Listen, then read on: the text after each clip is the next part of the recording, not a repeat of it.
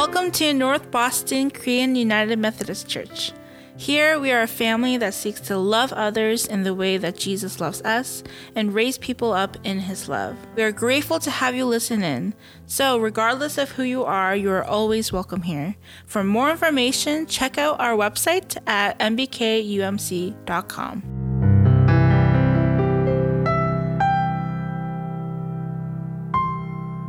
Good morning. It is a bright day today.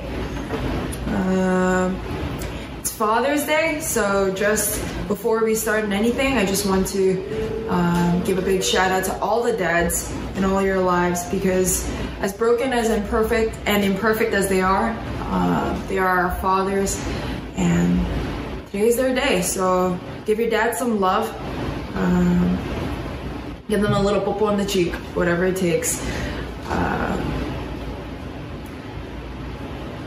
I wish I was preaching something nice and lovely and soft, especially because, it is Father's Day after all, but we're continuing through the book of Acts. So last week we finished our mini two-part within the book of Acts about the execution of Stephen the martyr. And this week we'll be continuing through our sermon series on Acts, moving past the life and the death of Stephen into chapter 8. So if you guys can open your Bibles up with me to chapter 8.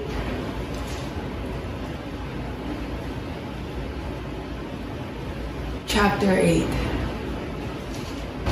At this point, Stephen has been martyred, and a great persecution erupts all over Judea, and the Church of God is in a situation where they have to flee and spread out. And it is from that point that we read Acts chapter 8. I am reading from the ESV. If you guys are reading from the NIV or the NRSV, that's fine. But even if you might not be standing, I pray that you would have a posture of reading God's word with utmost holiness. Acts chapter 8, this is the word of the Lord. And Saul approved of his execution. And there arose on that day a great persecution against the church in Jerusalem, and they were all scattered throughout the regions of Judea and Samaria except the apostles. Devout men buried Stephen and made great lamentation over him. But Saul was ravaging the church, and entering house after house, he dragged off men and women and committed them to prison. Now those who were scattered went about preaching the word. Philip went down to the city of Samaria and proclaimed to them the Christ. And the crowds with one accord paid attention to what was being said by Philip when they heard him and saw the signs that he did. For unclean spirits, crying out with a loud voice, came out of many who had them. And many who were paralyzed or lame were healed. So there was much joy in that city. But there was a man named Simon who had previously practiced magic in the city and amazed the people of Samaria, saying that he himself was somebody great. They all paid attention to him, from the least to the greatest, saying, "This man is the power of God that is called great." And they paid attention to him because for a long time he had amazed them with his magic. But when they believed Philip as he preached good news about the kingdom of God and the name of Jesus Christ, they were baptized, both men and women. Even Simon himself believed, and after being baptized, he continued with Philip. And seeing signs and great miracles performed, he was amazed. Now when the apostles at Jerusalem heard that Samaria had received the word of God, they sent to them Peter and John, who came down and prayed for them that they might receive the Holy Spirit. For he had not yet fallen on any of them, but they had only been baptized in the name of the Lord Jesus. Then they laid their hands on them, and they received the Holy Spirit. Now when Simon saw that the Spirit was given through the laying on of the apostles' hands, he offered them money, saying, "Give me this power also, so that anyone whom I lay my hands would receive the Holy Spirit."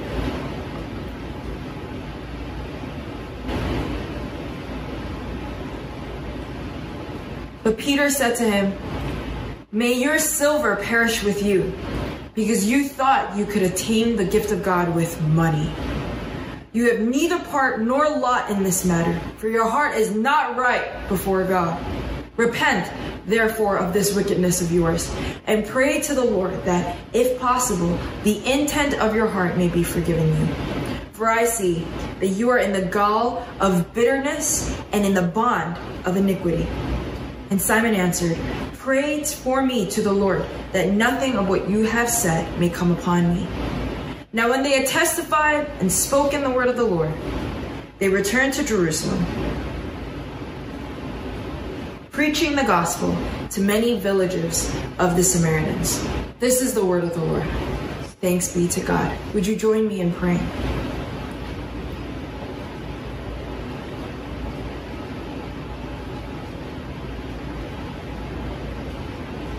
God, we humbly come before you and surrender.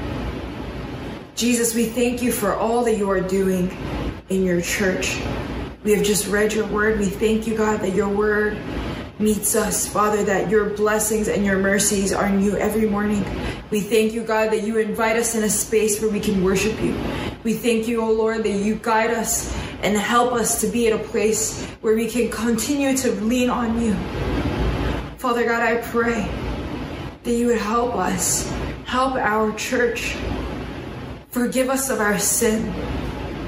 And as we come before you, God, Holy Spirit, would you take us to the next level with you, to the next level with you, God. Holy Spirit, we confess that it is not human wisdom or human words or human knowledge that saves our souls, but it is by the power of the gospel alone, by the power of the Holy Spirit, through the work of the Son, under the providence, the direction, and the purpose of the Father. And so, God, I just pray that it would be your word that cuts like a double-edged sword into hearts, that every single person would glean in this moment what they need to hear. Holy Spirit, hide me behind your cross, that only you would be magnified and glorified. In Jesus' name I pray. Amen. So we're reading the first part of chapter 8, before Philip baptizes the eunuch.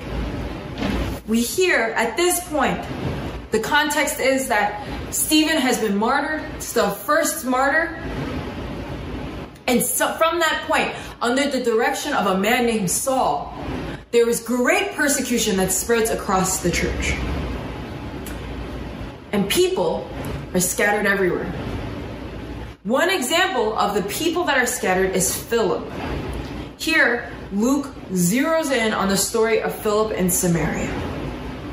Philip goes to Samaria, one of the 7.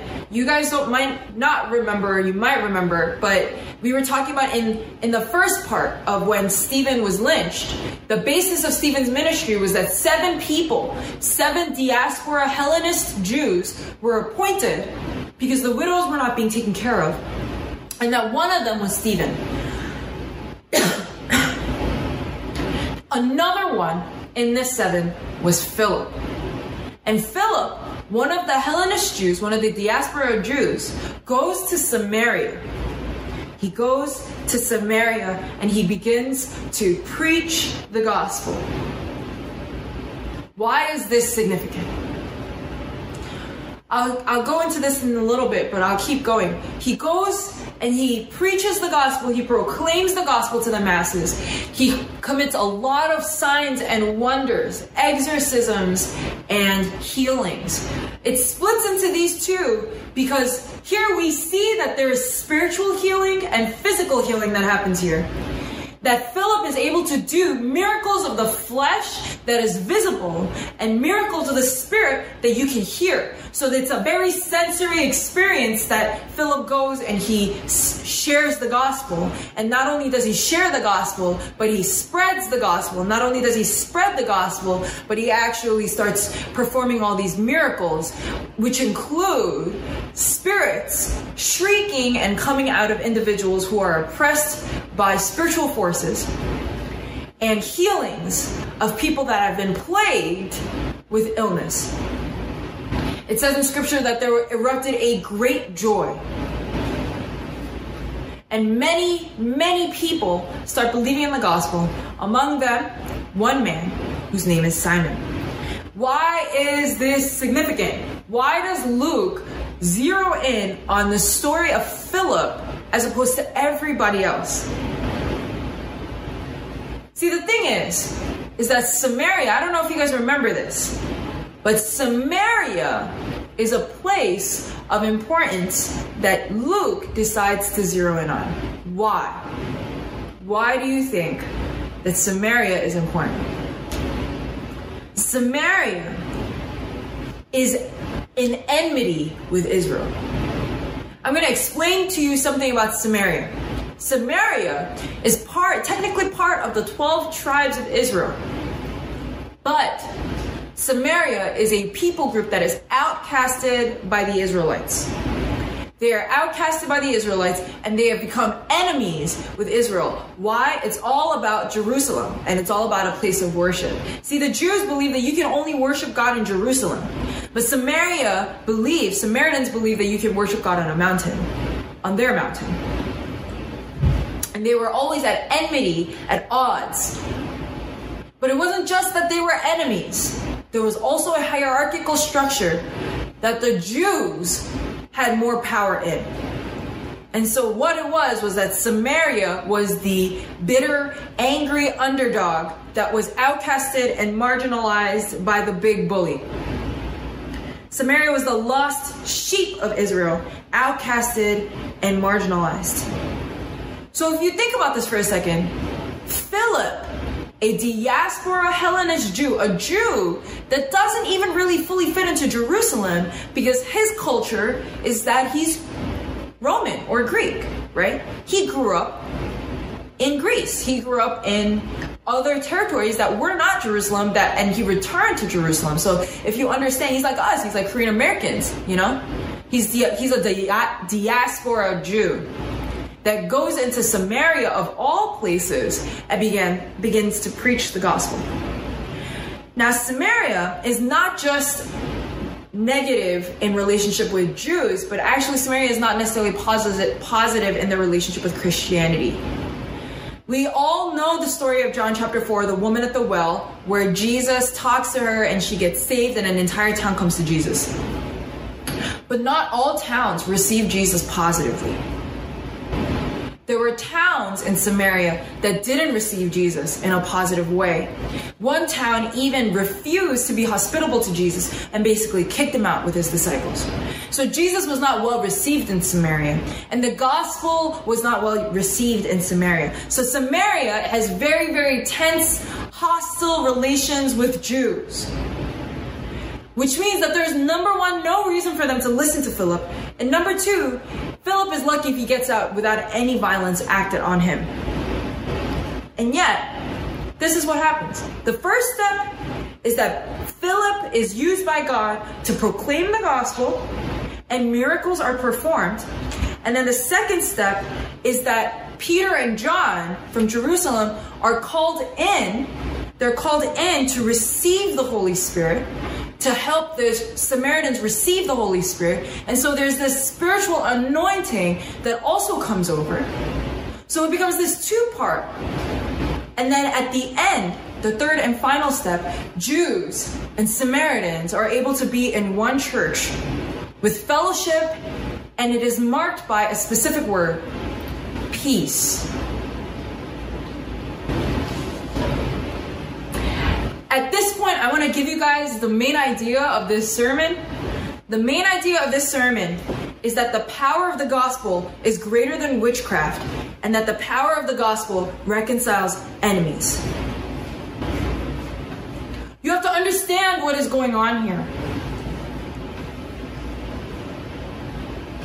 I mean, you can think of any people group that might be like this.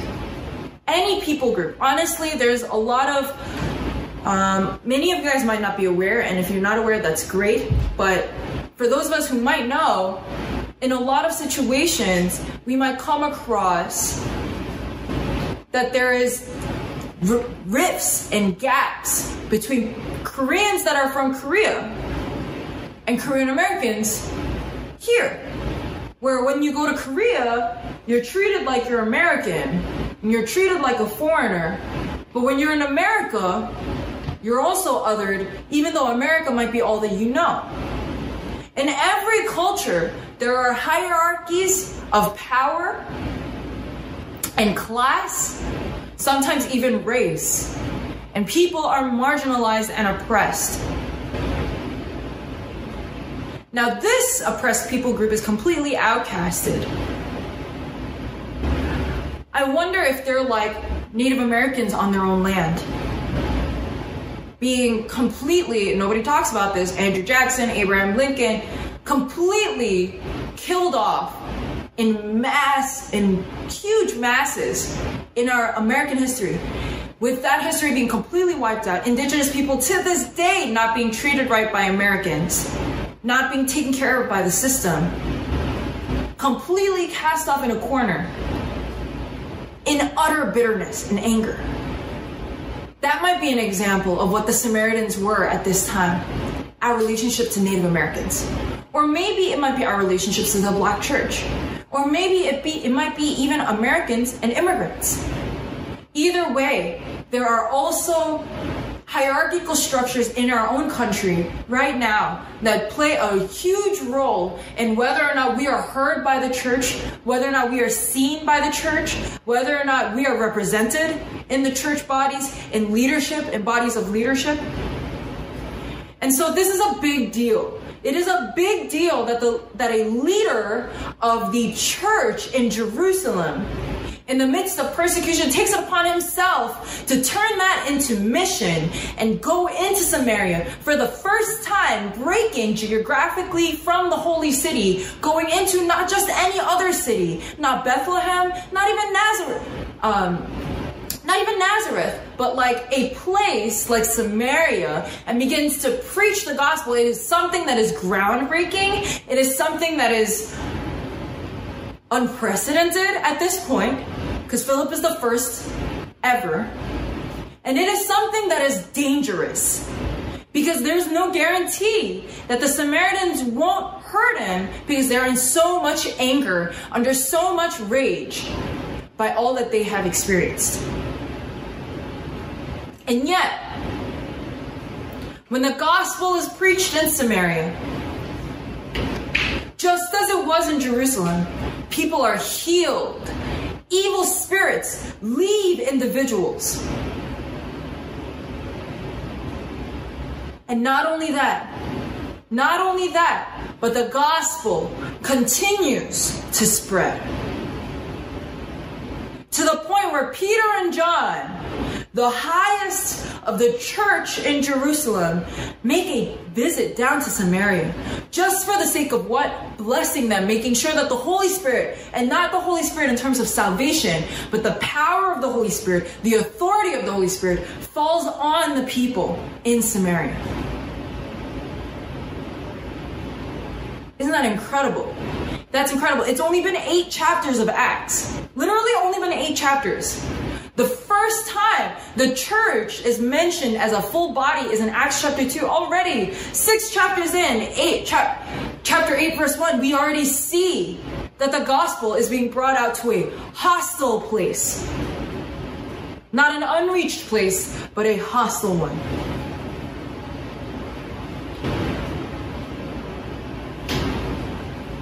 The power of the gospel is strong enough to reconcile hostile groups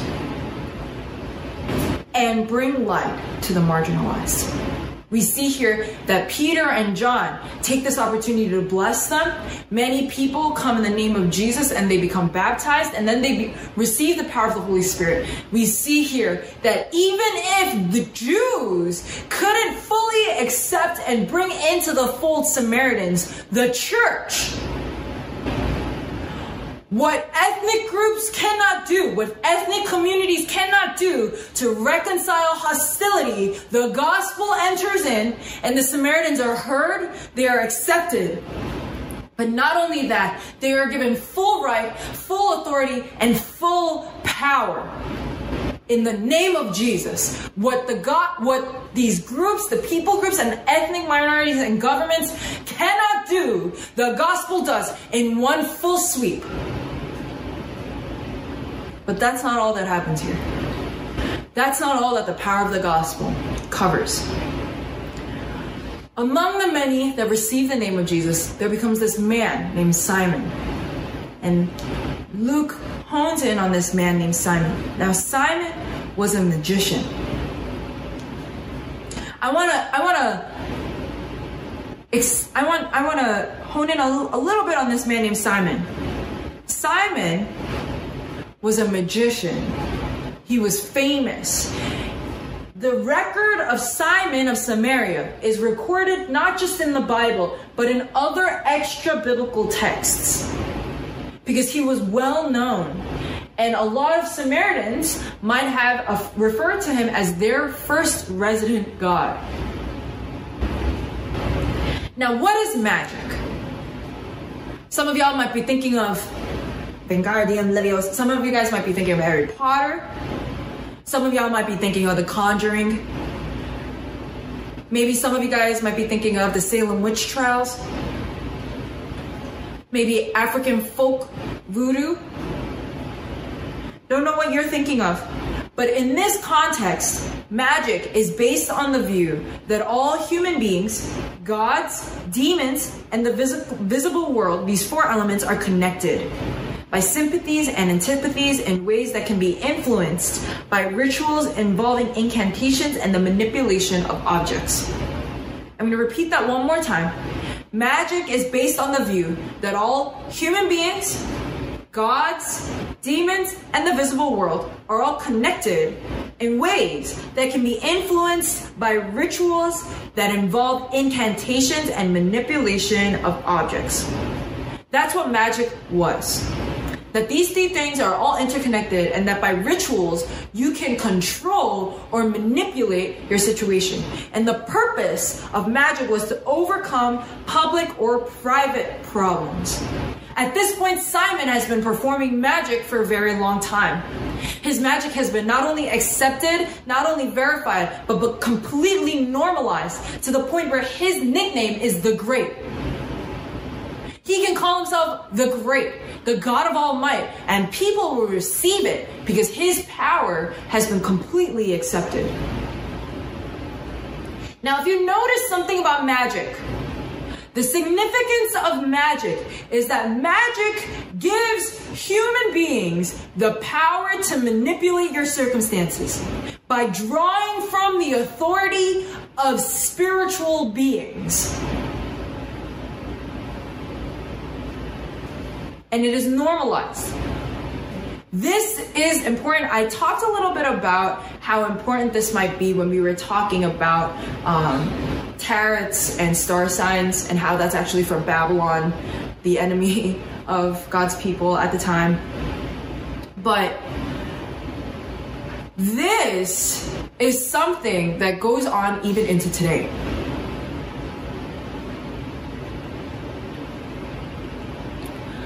The most easy example that I can think of, just the first exposure I had ever gotten to a positive association with the word demon, is actually an anime. I don't know if you guys know animes, but a lot of animes say kami-sama, right? Or some sort of like, a lot of animes are based off of like either real life situations or magical situations. And in a lot of those situations, you see manipulation of power and superpowers by what? Demons that are sealed. One really good example of that is Naruto. But you can go even further. Like, there's just so many animes that draw from the storyline of harnessing the power of a demon. We hear stories about Dracula, about Frankenstein. You know, Dracula made popular and then given a boxy white face is Twilight. You know, where vampirical power is seen to be such this positive, lofty, fluffy thing. And Bella at the end turns into a vampire. Oh, sorry. I'm so sorry that I spoiled.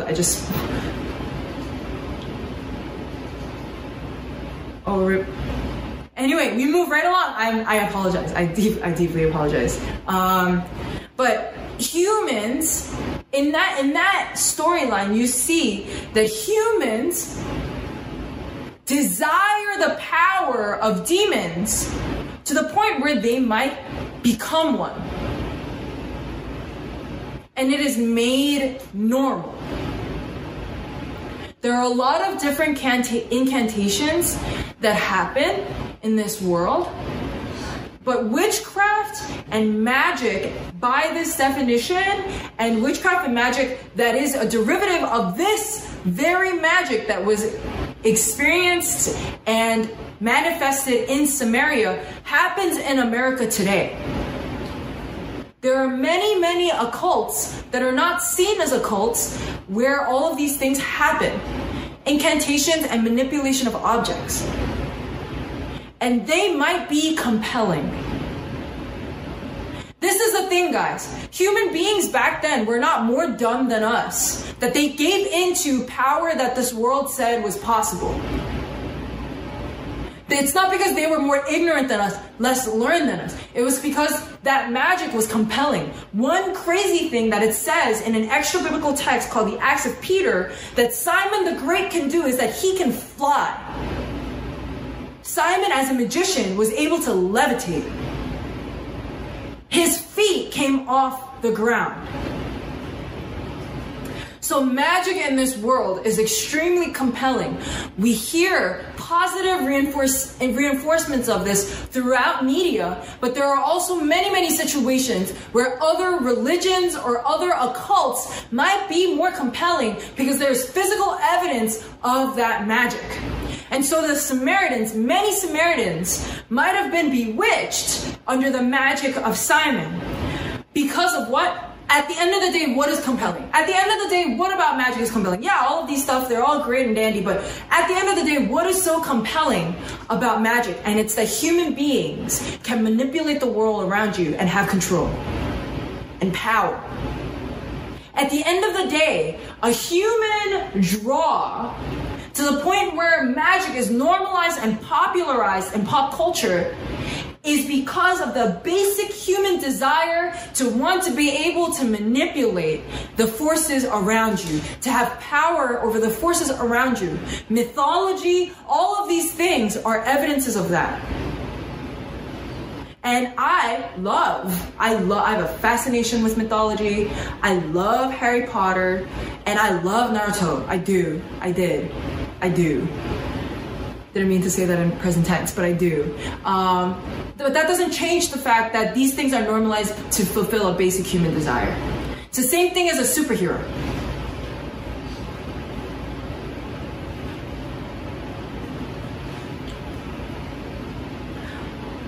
Like, what about Infinity Stones being able to do the universe? If that isn't spiritual, I don't know what spirituality could be.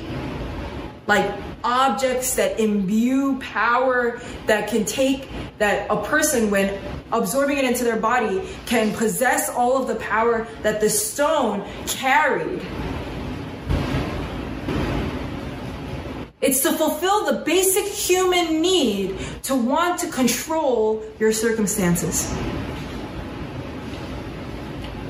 But even Simon, before everyone, sees the power that Philip and Peter and John have. He sees the authority. And he sees Simon Peter and John baptizing people in the Holy Spirit and giving authority to the Samaritans. And he gives what? He gives money. He gives money, and he says, I want to buy this power off of you. And he bribes them. It all, at the end of the day, comes down to the want and the desire to manipulate the circumstances around you, to rely on what you can see and on what you can do, as opposed to a God that you might not understand or see or hear well. And then what he ends up throwing is not just his power and his magic, but his fame, his reputation, and the monetary wealth that he possesses. What does Peter say to him? May your money perish with you. You cannot buy the gift of God with money. It says in Joshua, you cannot serve both God and money. And Simon is really honestly slapped in the face a little bit by Peter's rebuke. May your silver perish with you, because you thought you could obtain the gift of God with money. That first bit is very interesting, because he says, may your silver perish with you. Peter instantly draws into not just the fact that he shouldn't have dared trying to buy off the power of the Holy Spirit, but the real thing is that silver means nothing to God, because silver perishes. So Peter cuts to the heart and he says, may your silver perish with you. That your money is as limited as you are, because your money is not greater than you, and it will perish with you. That lesser thing called silver, kesef, will perish with you. Very, very profound and deep-cutting response. He's saying that's worthless. That's worth nothing. It's not even a bargain. God don't need your money. But he doesn't stop there. He continues. He says, you have neither part nor lot in this matter, for your heart is not right before God. Repent, therefore, of this wickedness of yours, and pray to the Lord that, if possible, the intent of your heart may be forgiven you. For I see that you are in the gall of bitterness and in the bond of iniquity. In verse 21, we see that his heart was not right in the matter. And so it says, Peter says here,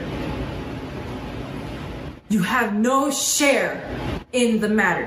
What is the matter? The matter is not salvation. Peter is not condemning Simon and saying, you cannot be saved. He's saying, you have no part or stake in the matter being the receiving the gift of the power and the authority of the Holy Spirit, because Simon was thinking in the wrong way. For example, let's say I'm playing I Spy, and Amy and my eyes, if you guys don't know how to play I Spy, right? I Spy is when somebody, like when you see a picture and it says, I spy with my little eyes something that is red. And it's like a characteristic of an object, and you're supposed to look at a picture or a room to figure out what it is that this person is talking about, or what it is that this hint is leading to or alluding to. It's like if I was looking at I Spy, and Amy was saying, I spy with my little eye something that is square and something that is black. And she was talking about her phone, and her phone is right here, but I'm looking here and I'm going, I don't see anything. Amy, I don't see anything. Wait, where's the blacks? There's nothing here that's black. And Amy's like, no, it's right there. And I'm like, no, it's not there. It's not there. I'm not seeing anything. Why was I not able to see anything? I was not able to see anything because I was looking in the wrong direction. Not because it wasn't being offered to me, but because I was looking in the wrong direction. And what Peter is saying here is that Simon's heart is defective, not right in God's sight.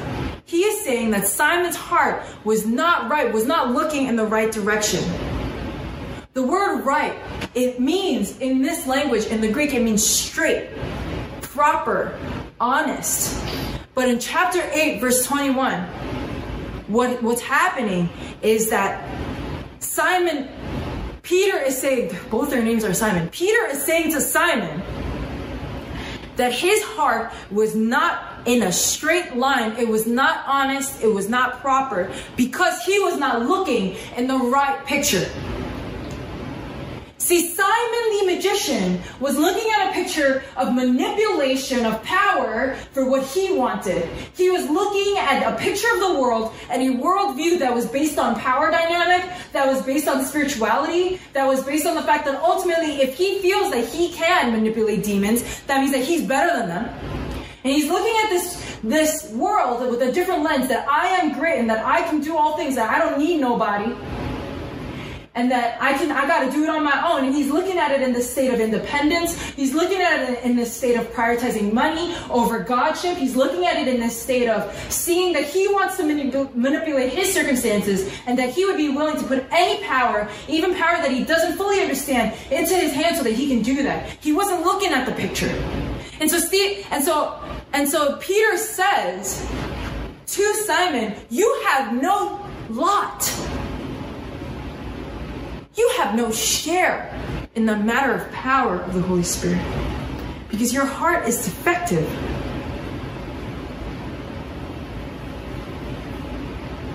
Later on, Simon Peter says to Simon the magician, in verse 23, he says, for I see that you are in the gall of bitterness and in the bond of iniquity.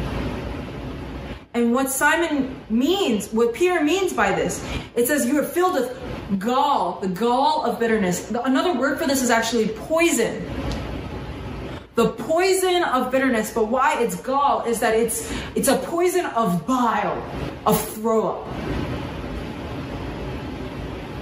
This throw up, this bile of bitter anger, and the sin of unrighteousness. Simon the magician, his heart was defective. It was not right because it was poisoned by bitterness and anger and pride. The pride of Simon the magician and the desire for power outweighed anything else in his life. So if you really think about it, what Simon Peter is saying to Simon the magician, somebody who is powerful by the standards of this world, somebody that is of great fame, somebody that has a lot of money, what Peter is saying to this man in Samaria, which is a hostile people. So the Jews are going into this place called Samaria where they don't have good relationships. And then on top of that, they're preaching the gospel. And then on top of that, this man that is loved by the people in Samaria, he asks for this power, and Peter completely rejects him. This is cause for being stoned, really. What he says is really strong. And Simon, on the spot, the magician repents of the rebuke that was said. Pray that none of this that you have said happens to me. This repentance takes submission because Simon thought himself to be a god. In order for Simon the magician to repent of his sin, he had to lay off his godship and submit. You know who I think of when I think of this repentance? I think of Kanye. I don't know why I think of Kanye. It's because I think Kanye called himself God. Jesus, right? He called himself God. But in order for a prideful man, because at the end of the day, Kanye wasn't God. I'm pretty sure he knew he wasn't God. But at the end of the day, his fame and his power and his money led him to really believe that he didn't need anybody else.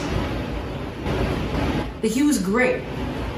And all that was, at the end of the day, is the power to be able to manipulate your circumstances. Enough power, enough money to be able to do what you want. And pride. In order for a prideful man to repent, it takes a surrendering of Godship and a willingness to submit to God. So in this situation, we see the power of the gospel trumps not only any hostile relationships between groups of people, but also any witchcraft or power or money. The power of the gospel in one fell sweep knocks over all of these bowling pins in Samaria. Why does this story, if you look at it in the narrative of Acts, this story is wedged between the death of Stephen and the conversion of Saul. That's what's coming in chapter 9, the conversion of Saul. Okay?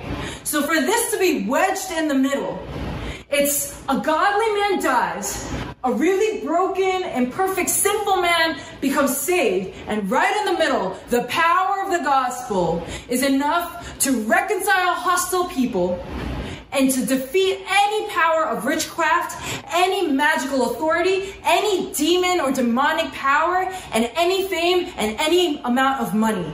The fact that the gospel and the power of the gospel is wedged in the middle like that is saying a lot. It's saying a lot. It might feel like it's out of the blue.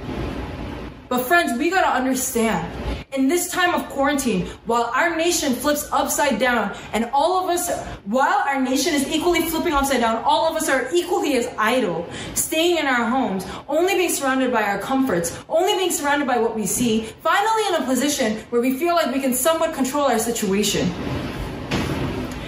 We have to understand, in our time today, the significance of God's word for us. The power of the gospel goes out regardless, number one, of danger, enmity, and hostility. Missionaries are willing to go to and settle in regions in which they cannot expect sympathies because the population is hostile. Why? For the sake of the gospel. Why? Why do you think that missionaries can risk their lives like that? Why do you think that missionaries can go into hostile places without any expectation of sympathy? Because the power of the gospel can do everything. You leave America as it is right now, America will not heal. I promise you this. Without God, without the gospel, without God, no hostile group will be peaceful forever. There is not a single hostility in this world that can be completely healed and restored apart from the power of God. It is the ministry of reconciliation that happens in the Son that allows us to be tied to our enemies. Because all of a sudden we have common ground. And that common ground isn't what that person can do that is good. It's not what I can do that is good. It's not the goodness of my heart. And it's not the goodness of theirs or their ancestors before them. What it is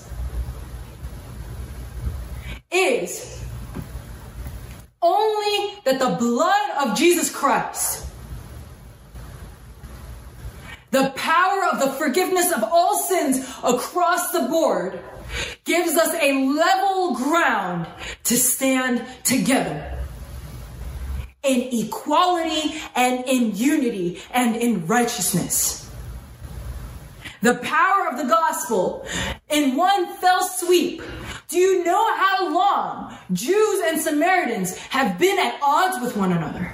It was thousands of years, easily, right? And in this situation, in one fell sweep, all of a sudden Jews and Samaritans are under one roof, worshiping one God in one place. If that is because of the righteousness of Philip, then the church would not be able to be what it is today. Only the power of the gospel can allow a person like Philip to go. Philip didn't go as a Jew and say, Jews and Samaritans, we need to all be in unity together. No, he said, believe in Jesus Christ.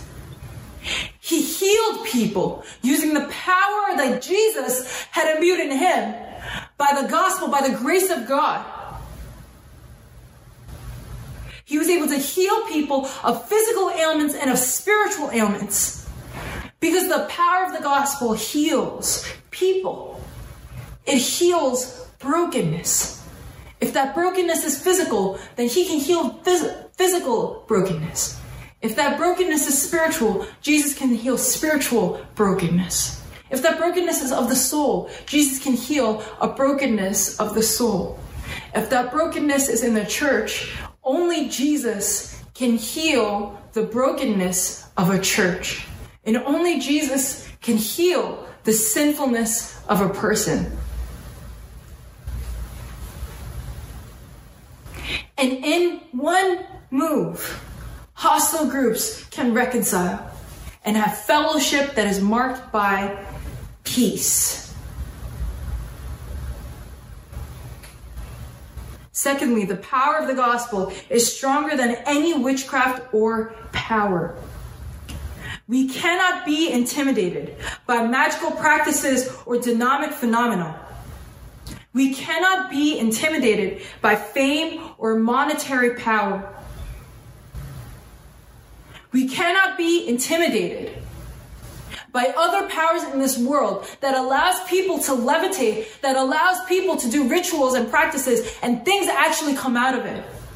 Just because things come out of it doesn't mean that those things are more powerful than our God.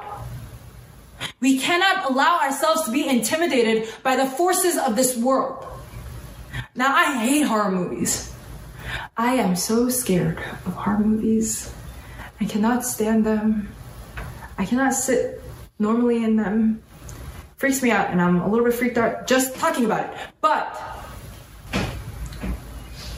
we cannot be intimidated by the forces of this world to the point where we submit to them over God. Simon was a celebrity, Samaria's first god, and people worshipped him. But we cannot, church, we cannot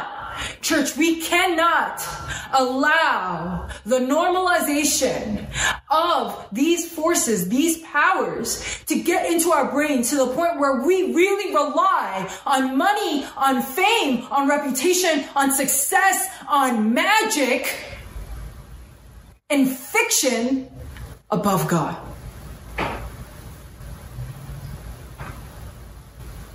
Well, I want to believe the things that I can see. That's great. But as I said this in SNG yesterday, just because I don't see Austin right now, Austin is not in this room right now, right? But I don't see Austin. Just because I don't see Austin doesn't mean that Austin's not real. And me saying, oh, Austin's not in front of me, which means that there's a possibility that Austin could not exist. That doesn't actually change the fact that Austin exists, because his existence is not contingent on my belief that he exists. Just because we prioritize fame, money, success, magic, the things of this world that we might be able to see above God, does not change the reality that only God has the power to give things and take things away, including our lives. It doesn't change the fact that God is ruler over the entire universe. And in any situation, just because you don't believe that the American government, it doesn't exist, doesn't mean that you can just not pay your taxes. Doesn't mean that you can just ignore the fact that Trump is president, because Trump is president whether or not you like it. And it would be foolish to think, okay, let me turn a blind eye and be like, act like Trump doesn't exist and America doesn't exist because I don't like America no more. It doesn't work like that. If it doesn't work like that in government, what makes you think it works like that with God? God is still powerful. The power of God is still real. And just because you ignore it doesn't mean that the power and the will and the purpose of God for your life is going anywhere. Just because you ignore the presence of God doesn't mean that the presence of God is gone. And it doesn't mean that the power of the Holy Spirit is not any less powerful than it was before. What does that mean for your life? What does that mean that the power of the gospel is strong enough to reconcile people within days? 2,000-year hostilities within days, just on the playing field, the level playing field of the gospel. And the fact that there's no power on this world that can withstand the power of God. What does that mean for your life? What have you been holding on to? What have you been allowing yourself to be consumed with to the point where you have forgotten the presence of God in your life? What have you been absorbed in? What kind of gall of bitterness have you been absorbed in this time of enmity, in this time of hostility in our country, to the point where you have allowed it to take precedence over the grace of God? Your bitterness, your feelings do not get you anywhere. They are important to God. God will take care of it. But they are not God. Do not give them more power than you give your God over your life. What you do upon your feelings is up to you. If you continue to allow yourself to be so absorbed by the world that you forget God, that is you giving in to your feelings. It is not your feelings that has a hold over you. It is not just inclinations that have a hold over you. It takes strength, inner strength.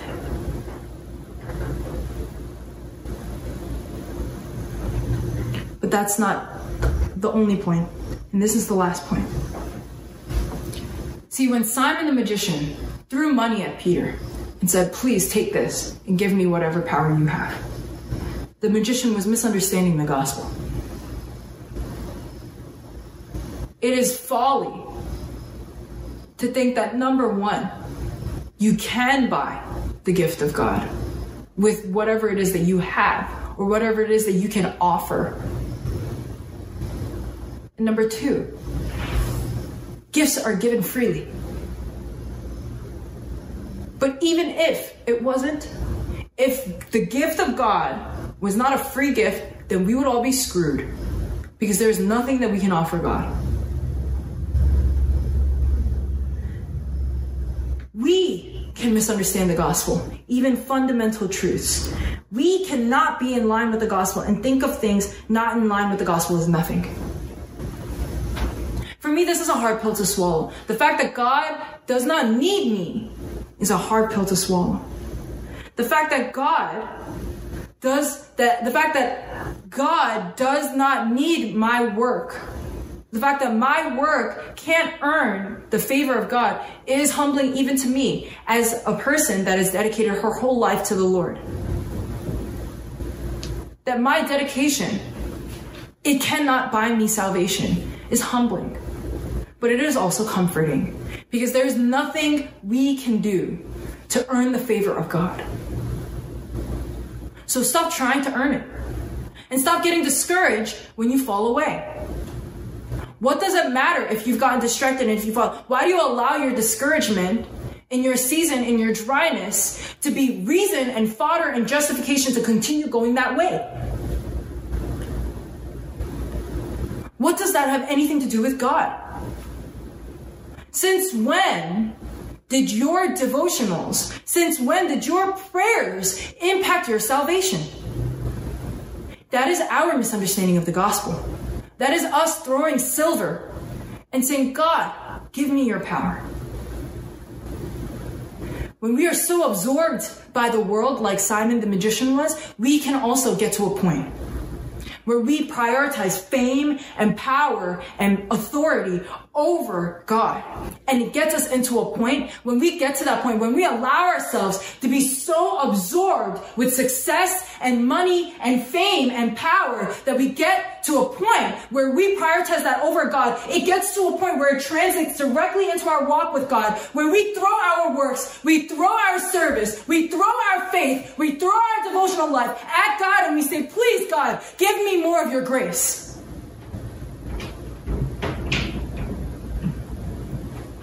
Do not misunderstand the gospel. The gospel is the same yesterday, today, and forever. You cannot think of things not in line with the gospel as nothing. Just because I might love somebody doesn't mean that I can just move in with them right now and live with them and just live like without marriage. It doesn't mean that I can just be consummated in sex with that person forever. It doesn't work like that. We can't just think of things not in line with the gospel as nothing. We have to grieve through and accept and admit and confess to our sins. We have to address the fact that things that might feel natural, so natural, like love as defined by, it happens in our world around us all the time. People move in together. It's just a normal thing. Girlfriends and boyfriends, they move in together before they get married. It happens. But we cannot think of things that are not in line with the gospel as nothing just because it feels right. Because your feelings are not your God. Jane Doe, I feel discouraged. That is not your God. Jane Doe, I feel dry. Dryness is not your God. Jane Doe, I feel this, I feel that. That is not your God. That is your idleness. Or it is your suffering, or it is your pain, or it is something that is, even if it is something that is valid, it is not your God. If it is not your God, it does not give you any justification to walk away from God. It does not give you justification to misunderstand God. This is not me saying that your experience and your emotions and that your pain and your suffering is meaningless. It is not me saying that your feelings are silenced. This is not Jane Doe silencing people. But this is me saying that our feelings are not good enough reason to not acknowledge God.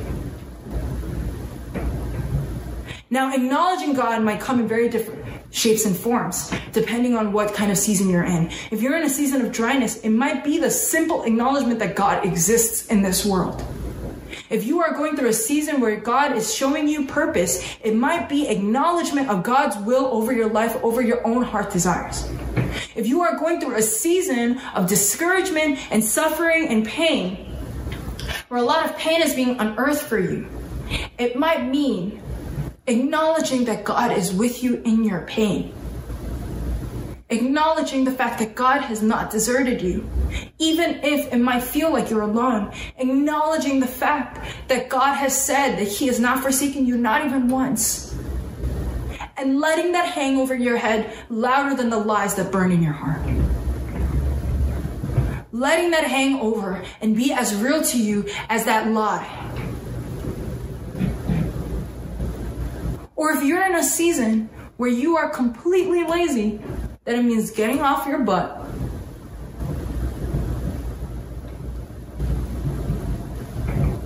Because your laziness is not your God.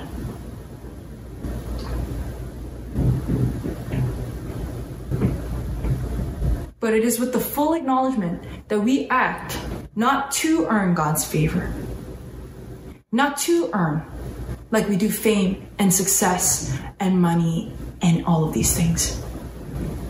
But because we are children, because we are accepted, because we are fully, unconditionally, irrevocably loved.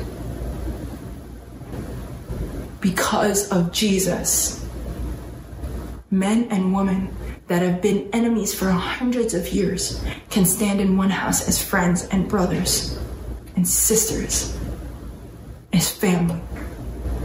Because of God, we can look past what we see. We can look past all the things of this world that might loom over our lives that we might want to control. And we can say, it's okay if I don't have power over that because God's got it. And that is in equal parts comforting and offensive. So for those of you guys who are offensive, I invite you to come to a place of repentance as Simon did. Nobody knows whether or not he was fully willing to say that prayer of repentance.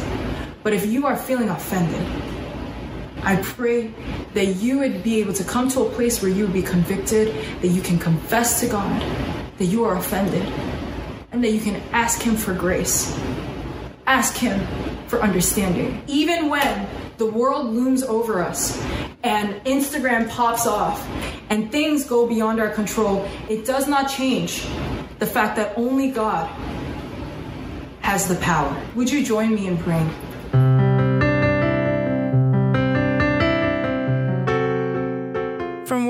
listening. We hope you were blessed by this week's message.